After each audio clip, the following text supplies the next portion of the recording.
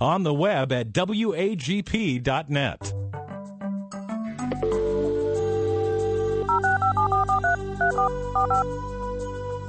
This is the Bible Line, a live radio call-in program with Dr. Carl Broggi. Dr. Broggi is the senior pastor of Community Bible Church of Beaufort, South Carolina. And for the next hour, he's available to answer your questions, providing biblical insight and wisdom for everyday Christian living. Our phone lines are open, and if you have a question, you may call 525-1859 locally, or outside the immediate area, call toll-free 877-924-7980.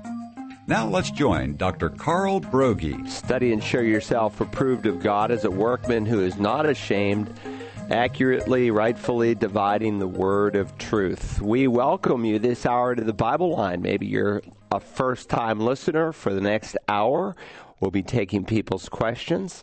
All you need to do is pick up the phone, and if you have an issue as you study God's Word, or you'd like biblical counsel as it relates to your ministry and your local assembly, or you're facing an issue in your life and you'd like to know what God says, give us a call. Again, the number, as Rick just gave, is 525-1859. That's area code 843. We have people who live stream with us around the world, and questions come in from many, many different places. And you can email us here directly into the studio, and the email address for that is TBL. It stands for the Bible Line, TBL at WAGP.net. Rick, let's go ahead and get started. All right, Pastor. Indeed, we've got a question from a deployed Marine. He writes, Dr. Broggi, and actually, hold on a second. I need to make sure we don't have a live caller standing by here. Let's go there 1 second. As you said, of course, our phone numbers are 843-525-1859, toll-free 877-924-7980, or you can go ahead and email us at tbl@wagp.net. Okay, we were running a little bit behind there, and I had to open up a window here, so I think we've got our communications going now with our volunteer. Let's go ahead and read the Deployed Marine. If we've got a live caller, we'll just put them on hold. Go ahead. Okay, very good. Anyway, the Deployed Marine did say that actually we do have a live caller, so let's go to them now. Thanks for holding. Good morning. You are on the Bible Line. Good morning, Rick. Good morning, Pastor. Good morning. Thanks for calling. Thank you. Before I go to my question and my point, I just want to thank you and the church for, this will be my wife and I, our third year helping out with the youth choir. We're working with Pastor Matt with the King's Choir again. And I just want to say what a privilege it is and an honor to try to mentor these young children and share the gospel with them and teach them all about Jesus and the Bible. And it's just a wonderful thing, and I thank you for that. And my question is, I just started a study in 1 Corinthians, and quite an amazing book. And what should I be looking for, Pastor Broggi? What should I take from this particular book? Well, it's a book that reminds us that there are certainly no perfect churches in the world. And I tell people, look, if you're looking for a perfect church, don't join it because you'll destroy it. None of us are perfect. And this is a church that Paul planted. You can read of it on his missionary journeys and his encounter with these people. He was the first to bring the gospel. They received Christ. The challenge with this church is they had not grown and matured spiritually as he had expected. And so he wrote in the second chapter, he says, a natural man does not understand the things of the Spirit of God. They're foolishness to him. He can't understand them because biblical truth is spiritually appraised. But then he reminds them, but we have the mind of Christ. But then he tells them, but here's your problem. Our brethren could not speak to you as to spiritual men, but as to men of flesh, as to babes in Christ. I gave you milk to drink, not solid food, for you're not yet able to receive it. And so he's describing his encounter with them as new believers. It's all in the past tense. That's how you deal with a new believer, not as one who's spiritually mature, but as to a baby in Christ. And so he didn't give them the deep, heavy meat truths of the Word of God, but the milk truths. The problem is that he says in the middle of verse 2 of chapter 3, indeed, even now you're not able, you're fleshly, There's jealousy and strife among you. Are you not fleshly, and are you not walking like mere men? And so in many ways, they mimicked unbelievers by their division. So it's a church that's divided, and they're divided over a number of different issues. Some of it is just sin that is left unchecked in the life. There's lawsuits. There's a man who's sleeping with his stepmother. And Paul hits him head on. When you come to 7:1, you turn a key in the book, and that it's a division, a natural division in the book, now concerning the things about which you wrote. And so they wrote him and asked him a number of questions. And beginning in 7:1 through the end of the book, he addresses question after question after question. So again, it's a great book, as every book that God gave us is. It's a wonderful book, too, in that people have not changed in 2,000 years. The problems that the Corinthians have are problems that we still have today.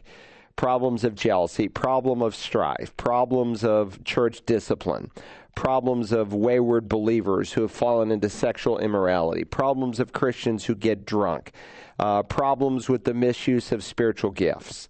And in God recording the problems of this church, we have forever emblazoned in the Word of God the way in which to address these problems. So it would make for good study. Appreciate that question. Appreciate the comment on the children's choirs. Children's choirs are important in a local assembly if they're able to offer them, and by God's grace we are, because music is a powerful medium, but the principle applies to anyone listening.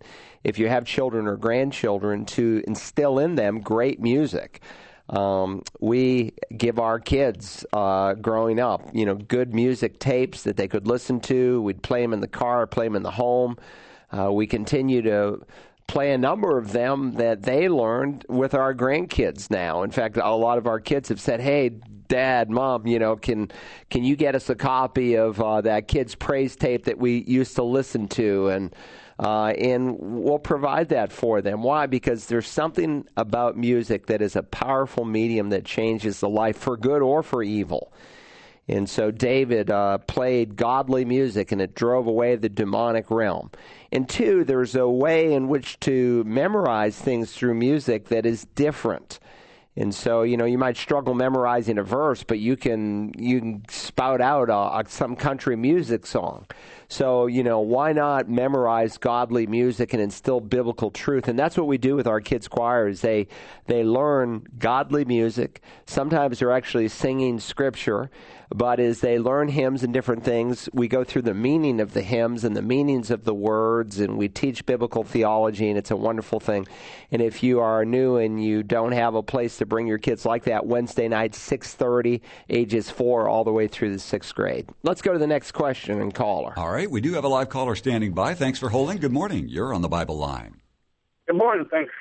I have a question. We were in a discussion concerning sins of the father.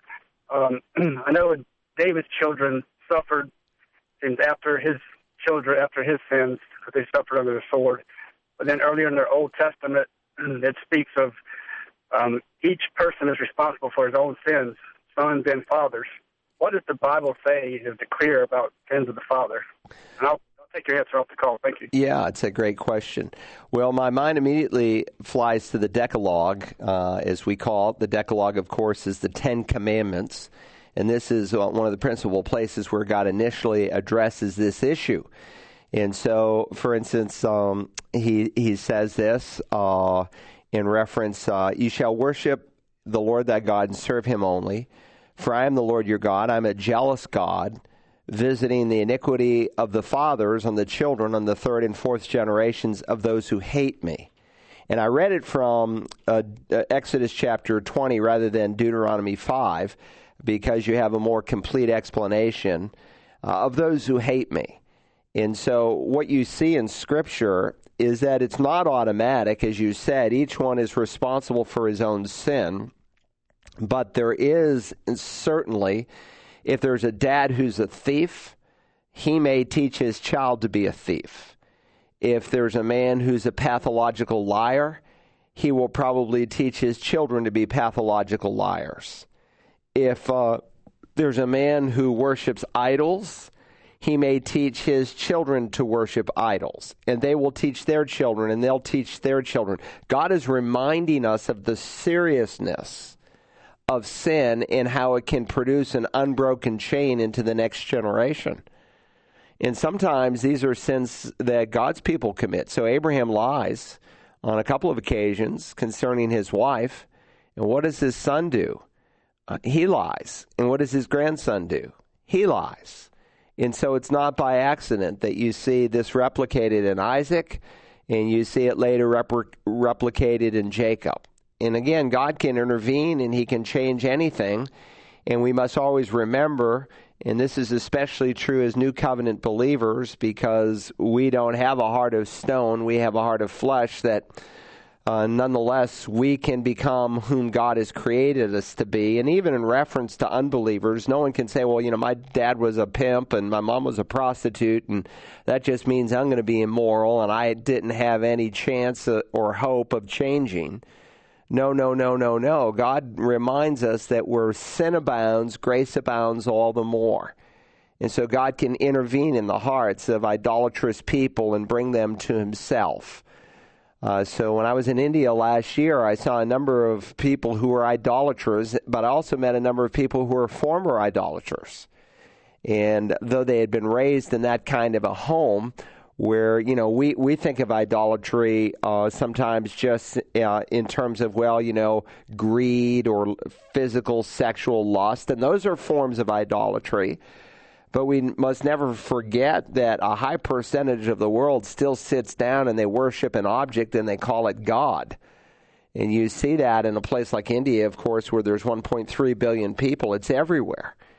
There's temples to pagan gods on every street corner, just as we have, churches, so to speak, on every street corner in America. But where sin abounds, grace abounds all the more. But it's a reminder to us as dads, and especially in reference to the sin of idolatry. And it is interesting that idolatry is defined in places like Romans 1, where people exchange the truth of God for a lie, and they worship the created thing rather than the Creator. But it is also broadened in the Bible to have other expressions, like in the book of Colossians, where Paul says greed and sexual immorality are idolatry. And so especially with the sin of idolatry, but especially with those who choose not to love God. But it's a warning to us as believers, because God gave the warning to his people, that if we want to produce a godly heritage, it begins with us. There's a sense in which much of what our children end up becoming is as much caught as it is taught. So you can't just say, do as I say. You also want to say, do as I do. And we want to lead by example and by model, that we would instill a passionate love for the Lord Jesus. And so I say all this to say that there's a lot of people, even some Christians sometimes, who get caught up, say, in sexual immorality. And they wonder why their kids follow the same thing, and why they find their teenagers who are engaged in sexual immorality. Well, the dad was out of tune. He was out of touch. And as the protector of his home, he didn't even see evil walking in the front door. And he thought that what he was doing was secret, and somehow he could, have this little affair in his own heart and not have it influence his children. But it doesn't work that way.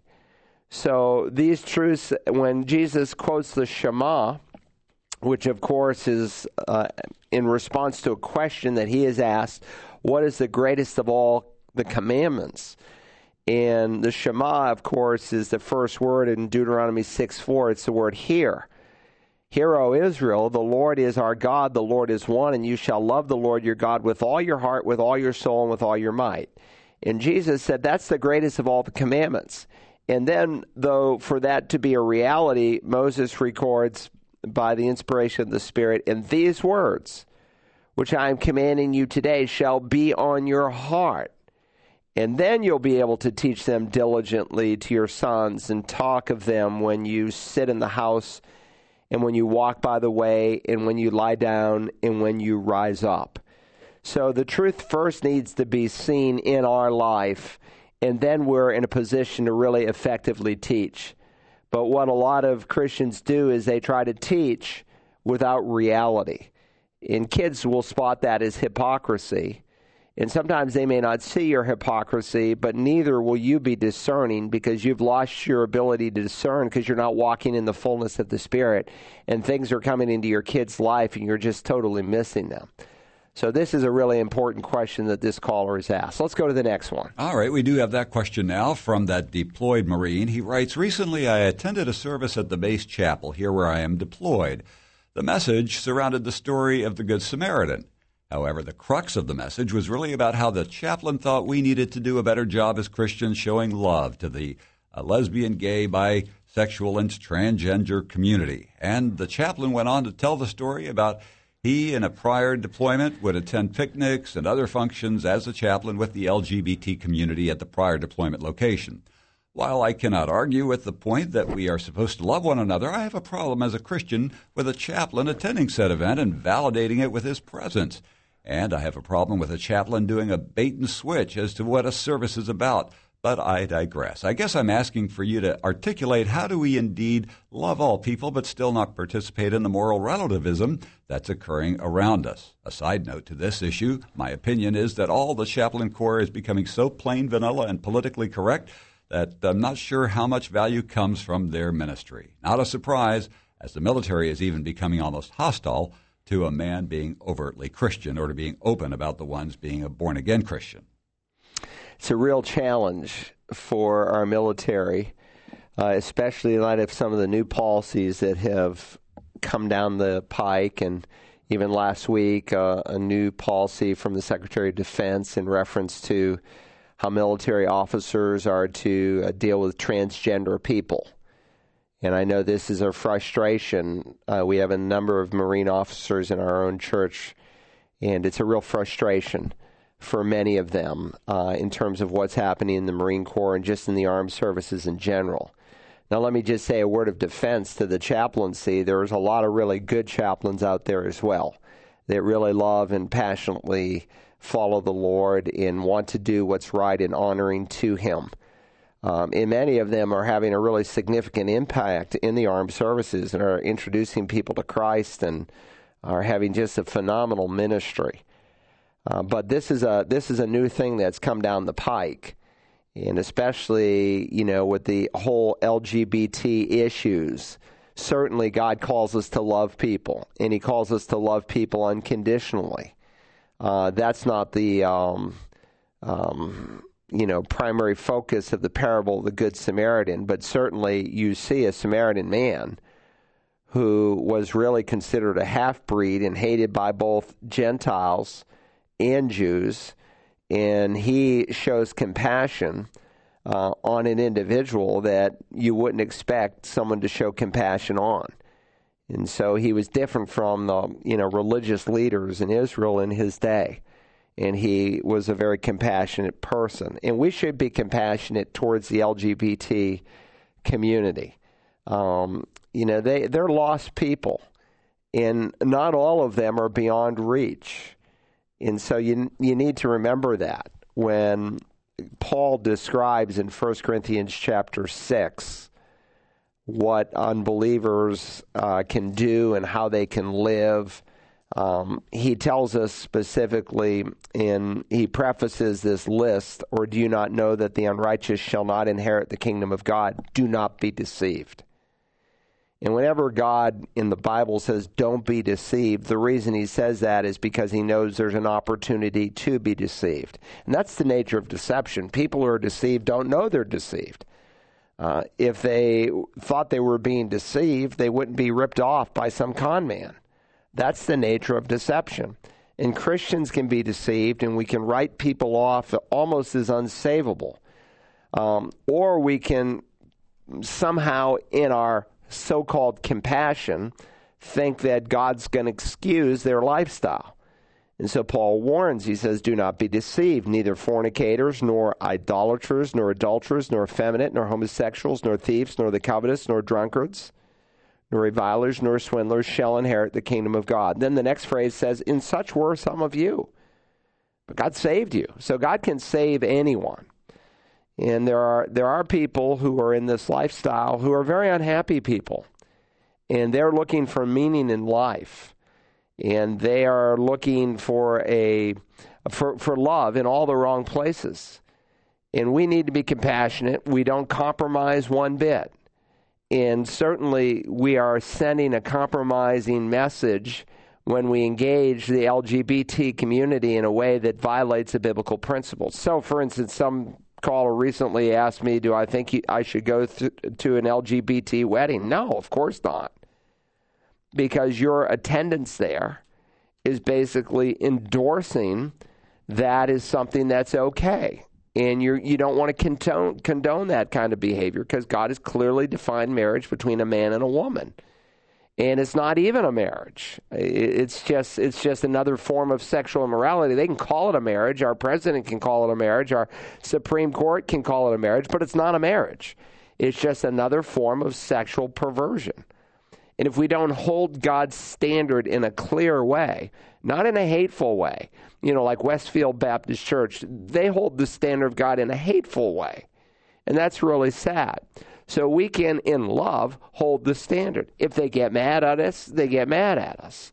If they persecute us, they persecute us. And so there's this fine line we need to walk. We don't compromise 1 inch. And this is a challenge for some of our military chaplain. And this is why I think, among other things, we ought to be praying for a new president who would be a new commander-in-chief, because they don't fall under the same rules. The military can make rules of their own independent of what the civilian community does. So if a new commander-in-chief comes in and he says, I don't want transgender people serving in the military, he can do that. If he says, I want chaplains, if they in their religious conviction to be able to say that transgender people who live this lifestyle are living in sin, and for them not to be disciplined or court-martialed by the military, a new commander-in-chief could say that. And so this is why it's really important, because we've got some people who are waffling on the issue, who say, well, I'm personally against homosexual marriage, but, and there's always these buts. And so this is why it's important that we have a person of moral character. And where are they going to come down on some of these issues? And it's important, too, to have a person of moral character as the commander-in-chief in the United States, because they have to have enough moral wisdom to know when do we call people into harm's way, endanger potentially the lives of men and women that are defending our country and the cause of freedom around the world.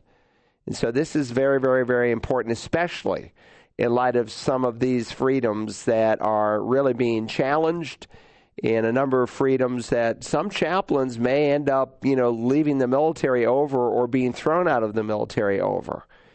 And so we need to pray for these people who serve in these capacities. But I appreciate it, and the question this deployed brother is asked, and we give their questions priority to be able to help them and respond to them. All right, very good. We did have a question left over from last week, and it was referring to your message about the coming economic situation. They write, unless I misunderstood, I think you stated that you were not sure if the church would go through the time of the crash. If there is a possibility that the church will go through the crash, what preparation would you recommend or advise Christians to do in way of preparation? Well, it's a great question, and what I meant by that is I do believe our nation, unless there is a radical turnaround, is heading for financial disaster. And, of course, I was preaching on Malachi chapter 3, and I know the question that someone might ask is, well, what does this have to do with tithing? Everything. Because really the people who have learned to live by faith before the huge financial crash are the people who will live by faith after the financial crash. And God calls us to live by faith. And 2, God's people need to be prepared financially. Now, I said I don't know because I know there's going to be, just like we talk about the big one, out there on the West Coast that's going to come on California in terms of an earthquake. That's child's play compared to the one that's listed in the book of Revelation. That's the big, big, big one. that is going to have a worldwide effect. And we do know from the book of Revelation, and we're getting ready to start a new series on Daniel, followed by Revelation. And many people read Revelation and they get kind of frustrated because they don't seem to be able to put it together. And part of the reason is because they don't understand the book of Daniel. And Daniel is the prophetic key to Revelation. And so we're going to begin here at Community Bible Church a verse-by-verse exposition of Daniel. We'll go through every verse in the Bible. They're written by the prophet Daniel, and then we'll go into the Revelation, and the book of Revelation will come alive for you. It will be very exciting. But we do know from what John gives in the Revelation of Jesus Christ to John that there's going to be a one-world economy, and no one will be able to buy or sell anything. So what would potentially bring all the economies of the world together? A worldwide economic crash. And what we're seeing in terms of the United States' faulty economy is replicating itself around the world. And some of the financial maneuvers that we have used are being imitated in other places like China and Western Europe and so forth. And they're disastrous. You can't print money and that has not been earned. You can't spend money you don't have and not eventually pay the consequences. We talk about our children and our grandchildren suffering. Forget our children and our grandchildren. You're going to suffer. If you're within the sound of my voice, we're going to suffer. And we're heading for a disaster. Every year since 1998, the Governmental Accounting Agency, which is a nonpartisan group that gives a report to the U.S. government every year, said that we are heading towards a course that is unsustainable. And, of course, they used to say we would hit that in 2035 and then 2030. And now, depending on, I think the official number is 2024, but there are people within that agency who are saying, no, it's going to happen before then. They're saying officially in 2024 that if we continue on the course that we are on, 100% of every tax dollar that comes in, all of the several trillion dollars that we collect, it's 3-point-something trillion a year, will go towards paying Social Security, Medicare, Medicaid, and interest on the money that we've borrowed, and there will be zero money left for the military and everything else our government is supposed to do. So we're approaching an unsustainable course, and no one wants to really face it. I know when George W. was the president, he traveled, if I remember, to 40-some states trying to convince on a state-by-state bully kind of pulpit that we need to address the problem of Social Security. Why? Well, because, we have, over, we have $100 trillion. We talk about, approximately $19 trillion in debt. We have $100 trillion of debt that we will not be able to give an account for. We have a Social Security lockbox with nothing in it. So when you have money taken out of your Social Security check, where does it go? It goes to pay current deeds. It's not like it goes in the bank and when you retire, oh, here's your money and we've been saving it for you and we're going to divvy it out. It's not there. Not to mention we have an aging population. It's almost like a Ponzi scheme in that we used to have, 4 workers for every retired person, and now we're down to 2-to-1. It's getting ready to turn to 1-to-1. You can't sustain that. And so something's going to break, and it's going to take some bold leadership of some person who's going to say, let's deal in reality, and let's address this issue now before we go bankrupt. But there's going to be a crash on the course we are in. It's just impossible not to. It's a law of God. You cannot spend money you've not earned.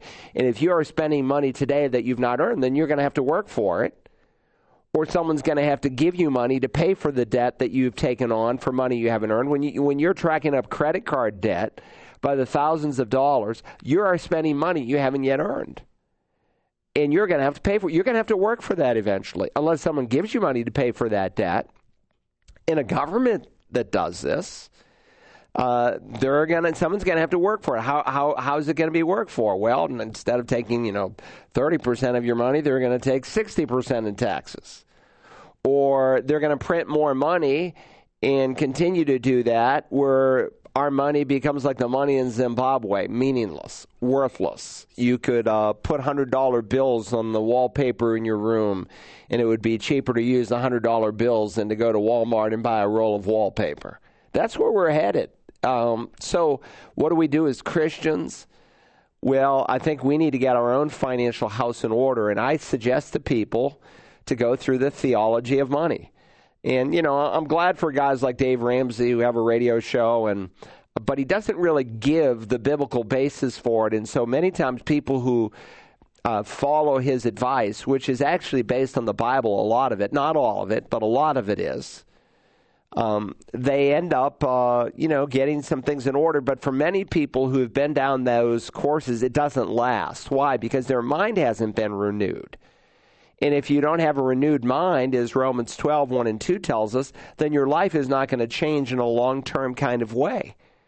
And that's what needs to happen. And it's not just an issue of giving, 10% of your money to the Lord. It's finding out what God says about your being a steward and what are the implications of stewardship. It's not like you're going to give an account someday for 90% of your money. And, for 10% of your money, and the 90% you can do whatever you want with. No, you're going to give an account as I will for all of it. So God calls us to be stewards, and we need to understand the issues and the balances of that. We need to know what God says about saving. See, a lot of Christians don't save anything.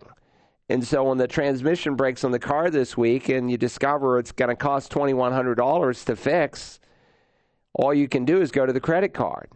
So God says, learn a lesson from the ant. In time of plenty, she saves. Why? So that in the time of the winter, she's got something. And that's a biblical principle. So we go through what the Bible says about saving. We go through what the Bible says about debt, about what the Bible says about giving. The tithing is actually applicable for today. It's not some Old Testament practice that has no application for today. It's just something Jewish people did under the Old Covenant. That, if you've heard that teaching, I'm sorry you've been taught that, because that's just wrong. And there are people who try to convince you, well, the tithe wasn't 10%, but 13% or 23%. I go through all those passages on this course on the theology of money. Then we look at what the Bible says about investing and then planning. So it's a 6-part course. It's not for the weak and weary. It takes you about 8 hours to go through it. But if you will go through it, you will be on a course towards fixing your financial house.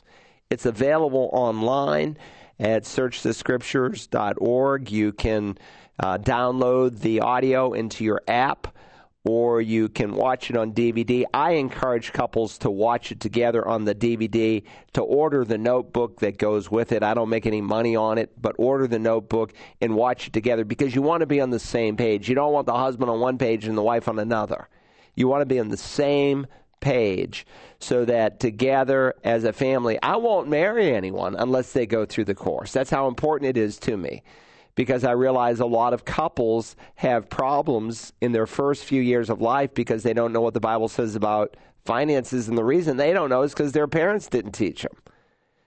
And so as dads, we need to know what God says, and we need to be teaching our kids how to earn $1, spend $1, save $1, tithe $1, not when they're 17 and they're getting ready to leave your home, but when they're 4. And that's when it needs to start. So what do you do right now? I'd say, 1, understand what God says biblically. The Associate Prime Minister, that's not his official title. I forgot what they call him there in England, but the number 2 guy over finance. When the stock market was crashing last week, he was telling his people, you need to have 30 days worth of food, and you need to have some money out of the bank, and this and that, and it really wasn't all that bad advice.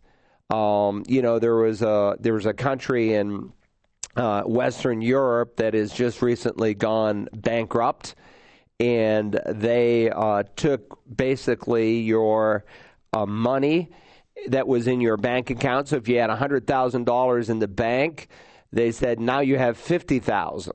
They cut your money in half. This is how they're dealing with the debt. And then the other $50,000, they bought you bank stock. Maybe it will be worth something someday, but they know right off it's not. But that's how they handled it. Those are the kinds of radical decisions that you make when an economy implodes, like Greek. like Greece and other countries, and there will be a domino effect. Now, that may happen before the rapture, and everything will be in line for the Antichrist to step in. It may happen during the tribulation, and the reason no one knows is because, prophetically speaking, nothing has to happen for the rapture to take place. He could come before this radio broadcast is over for his church. Nothing has ever needed to be fulfilled for the rapture to take place. The Bible refers to really what we call the imminent return of Jesus Christ. But there's all kinds of prophecy that needs to be fulfilled for the second coming to take place. And the amazing thing is we're seeing that prophecy fulfilled in our lifetime. God has already fulfilled a number of prophecies that is setting the stage, which reminds you that the rapture that precedes the second coming is all that much closer. And so we need to be ready. We need to be prepared.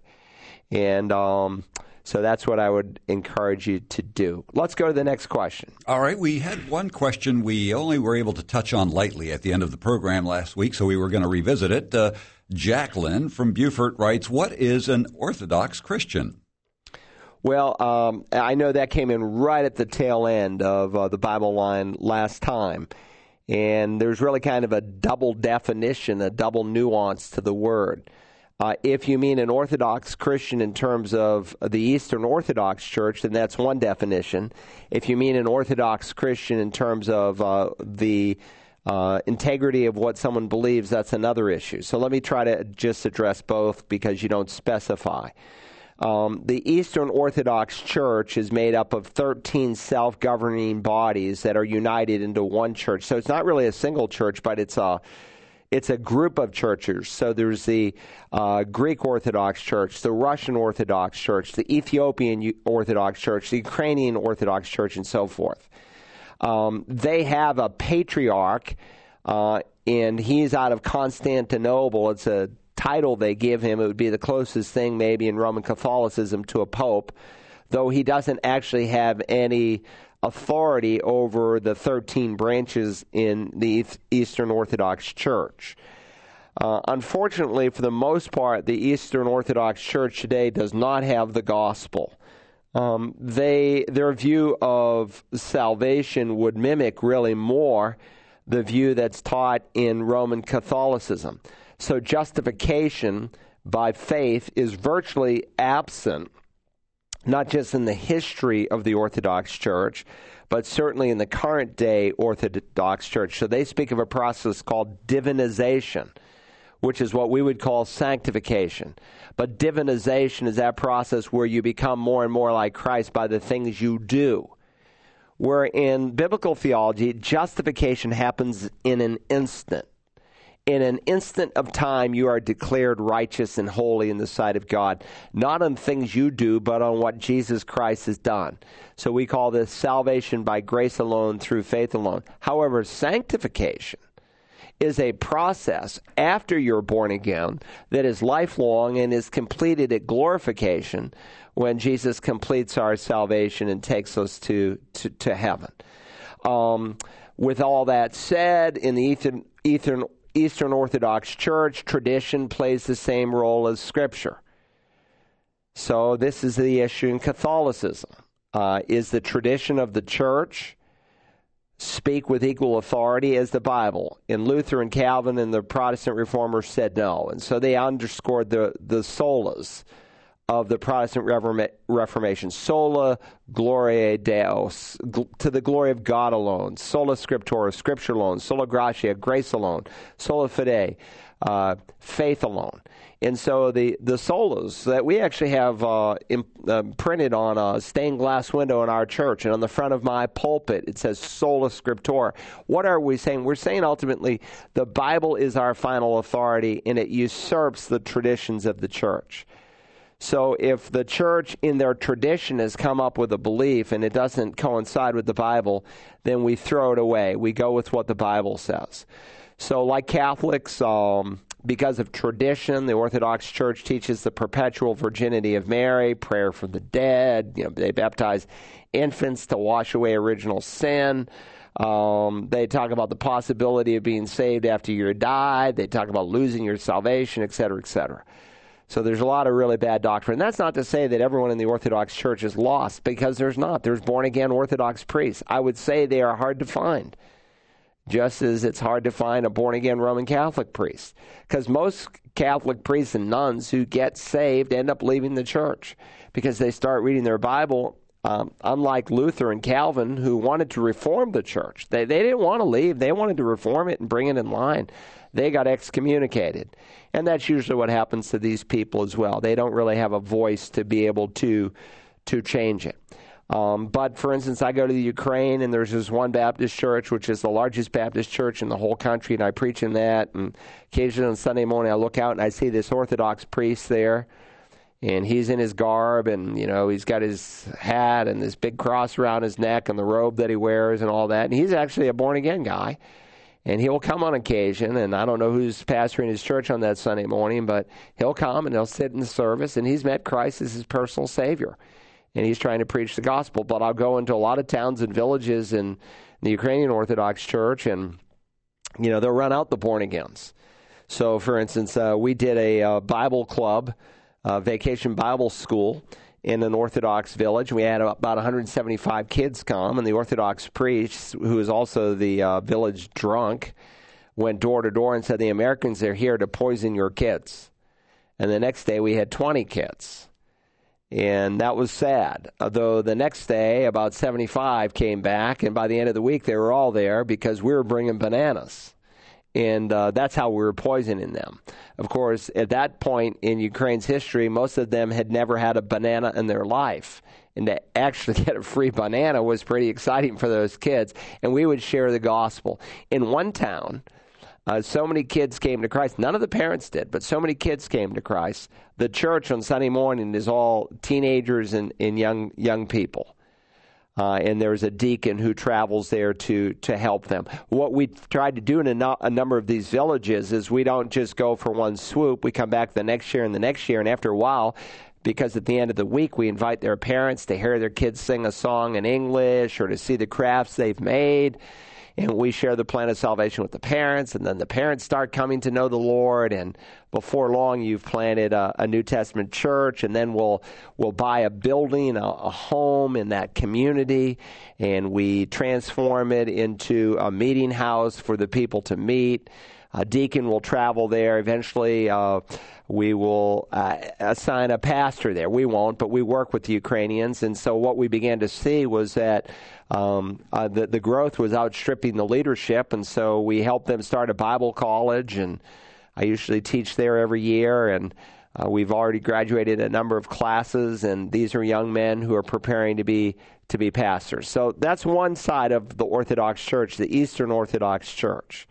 I remember in one town, there were two born-again women, and they held a Bible study in their home. And so under the authority of the Orthodox priest, he had the people in his Orthodox church go and break every window in their home. So that's the kind of people sometimes we're dealing with, just lost people in ministry. A lot of these guys remind me of the scribes and the Pharisees in Jesus' day. The other definition of orthodoxy is describes someone who believes like the solas of the faith. They believe in the doctrine of the Trinity, the deity of Christ, which, by the way, the Eastern Orthodox Church does as well. And that's what makes it so slippery sometimes, is you mix truth with error. And many times that's how the devil comes. He comes as an angel of light. He doesn't come with cloven hoofs and a pitchfork. He looks Christian, but he's not.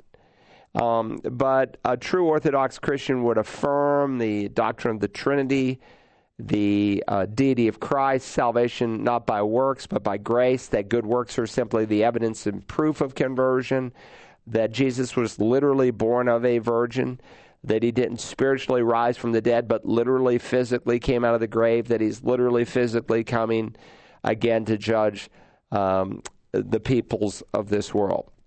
Then you'll hear the word neo-Orthodox, which people like Karl Barth and Emil Brunner, the Swiss theologians in the early part of the last century, they kind of redefined orthodoxy, and it was largely based on their view of Scripture. So when you hear some pastor quoting Karl Barth especially. They quote him more than Emil Brunner. A red flag ought to go up in your mind because he kind of redefined what Scripture was. And so in Neo-Orthodoxy, the New Orthodoxy, the Bible is not the Word of God. It becomes the Word of God. That's an entirely different view. And so the Bible is not the revelation of God.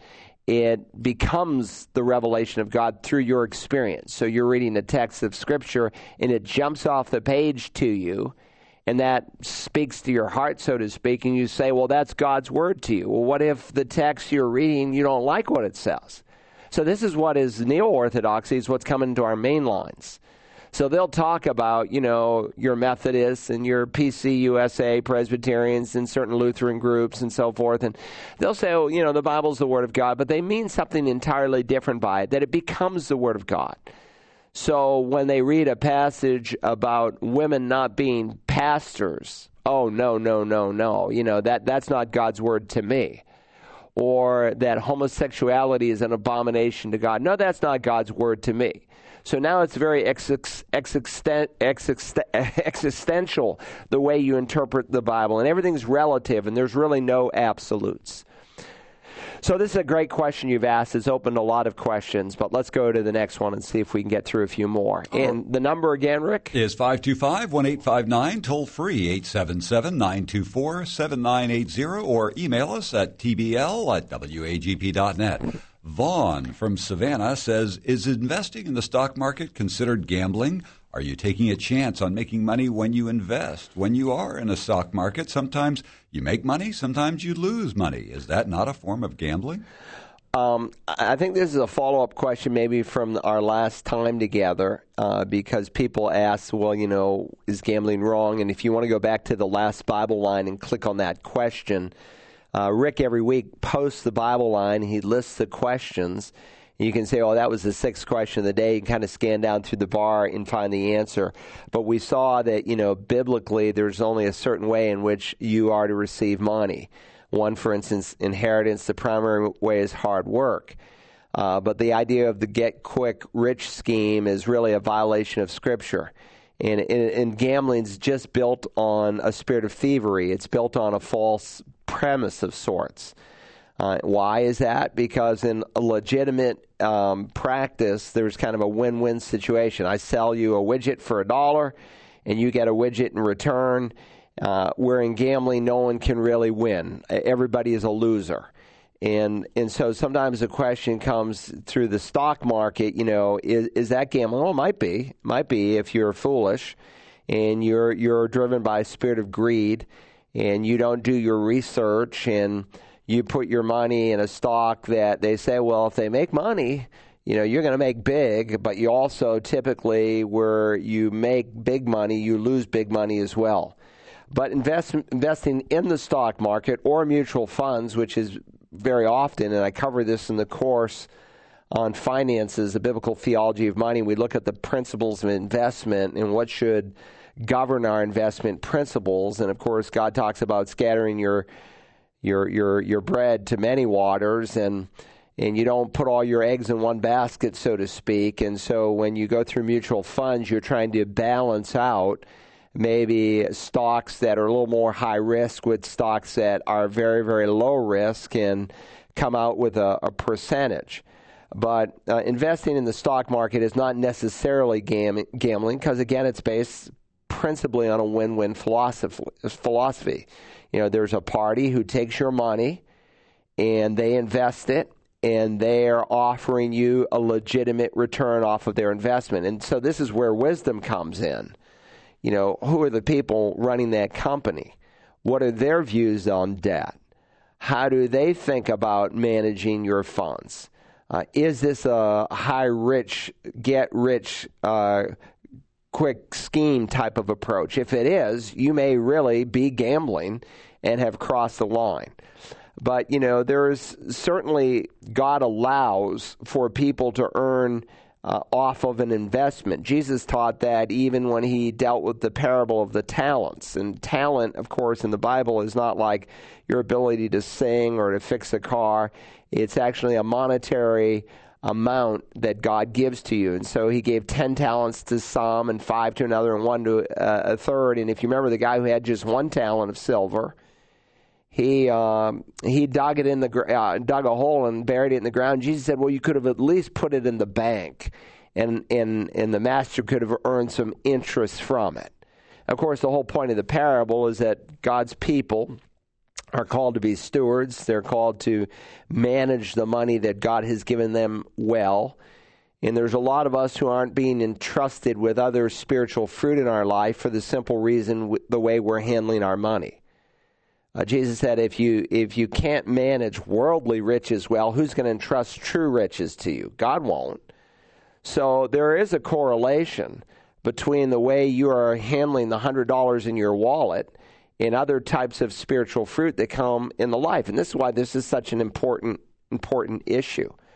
But Jesus' point also was that, it's not a sin to put your money in the bank. Someone emailed me recently, and I just responded because he was a young Christian, and I wrote him back. A lot of these questions, Rick gives us here in the Bible line, but occasionally I will write back. I just don't have the time to type an answer in to everyone who calls or sends a question. And I can speak faster than I can write or type. And, I only have so many hours in the day. And honestly, if I answered every question that someone shot at me, I wouldn't be able to prepare a sermon. So we try to hit a lot of these on this venue. But this young person, he's a teller in the bank, and he was kind of wrestling with Planned Parenthood would come in, and he would, process their daily deposit, and he wanted to know if, he should be a bank teller. And I just reminded him, I said, look, there's no way you can totally separate, clean money from dirty money. In fact, Jesus calls it all unrighteous mammon in Luke's gospel. So in one sense, it is all unrighteous mammon. However, if you're the president of a bank, you don't necessarily have to, depending on the way the bank is structured, give a loan to Planned Parenthood. And certainly, if you have a choice in investing in a company where the money is cleaner, that's certainly a much better use of God's money.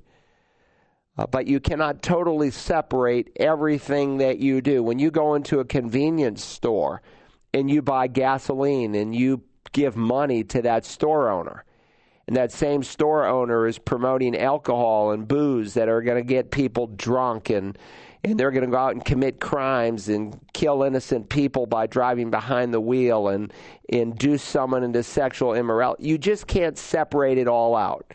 So you have to deal with your life, and you walk with God, and God gives you wisdom as it relates to your life and the money that He's put in your care, in your management, and you pray for wisdom and ask Him to allow you to be a good shepherd of those funds. All right, very good. I think we've got time for one quick question. Why do Christians observe the Sabbath on the first day of the week, Sunday, rather than the seventh, as commanded in the Ten Commandments? This person's been taught that it's because Jesus rose on a Sunday. Please give your understanding. Well, you've been taught right. The Ten Commandments is certainly still binding. However, sometimes the application of a commandment does change. So, for instance, we still obey the fifth commandment, honor your father and your mother. This is the first commandment with a promise, and as it's given in the Deuteronomy account, that it may be well with you and that you may live long in the land. What land? The land of Israel. Now, because God now has an international community made up of every tribe and tongue and nation in the end anyway, but the church is all over the planet, not just in the land of Israel. God now extends the promise, not just to the land of Israel, but wherever you are on the planet. Same commandment, different application. There's still one day in 7 that God calls us to honor. And we're not to forsake our assembling together of the brethren. And ultimately, we will actually, in the coming millennial kingdom, according to the book of Ezekiel, we will once again observe the Sabbath. You can read Ezekiel 36 and Isaiah 66. We'll go back to worship on the seventh day of the week. But right now, in honor of the Lord of the Sabbath and His resurrection, and that He has initiated a new covenant, and that the old covenant has now been bypassed, we honor under his instruction on the first day of the week. Acts 20, verse 7, 1 Corinthians 16, 1 and 2 might be a couple of verses that you would want to look at. Anyway, that's the music, which tells me we're out of time for today, but we're glad you were able to join us, and I hope that you're walking with Christ. If you're living locally in a 50-mile radius of Beaufort and you don't have a place to go, we'd love to invite you to either our Bluffton campus that meets there on the border of Hilton Head and Bluffton every Sunday.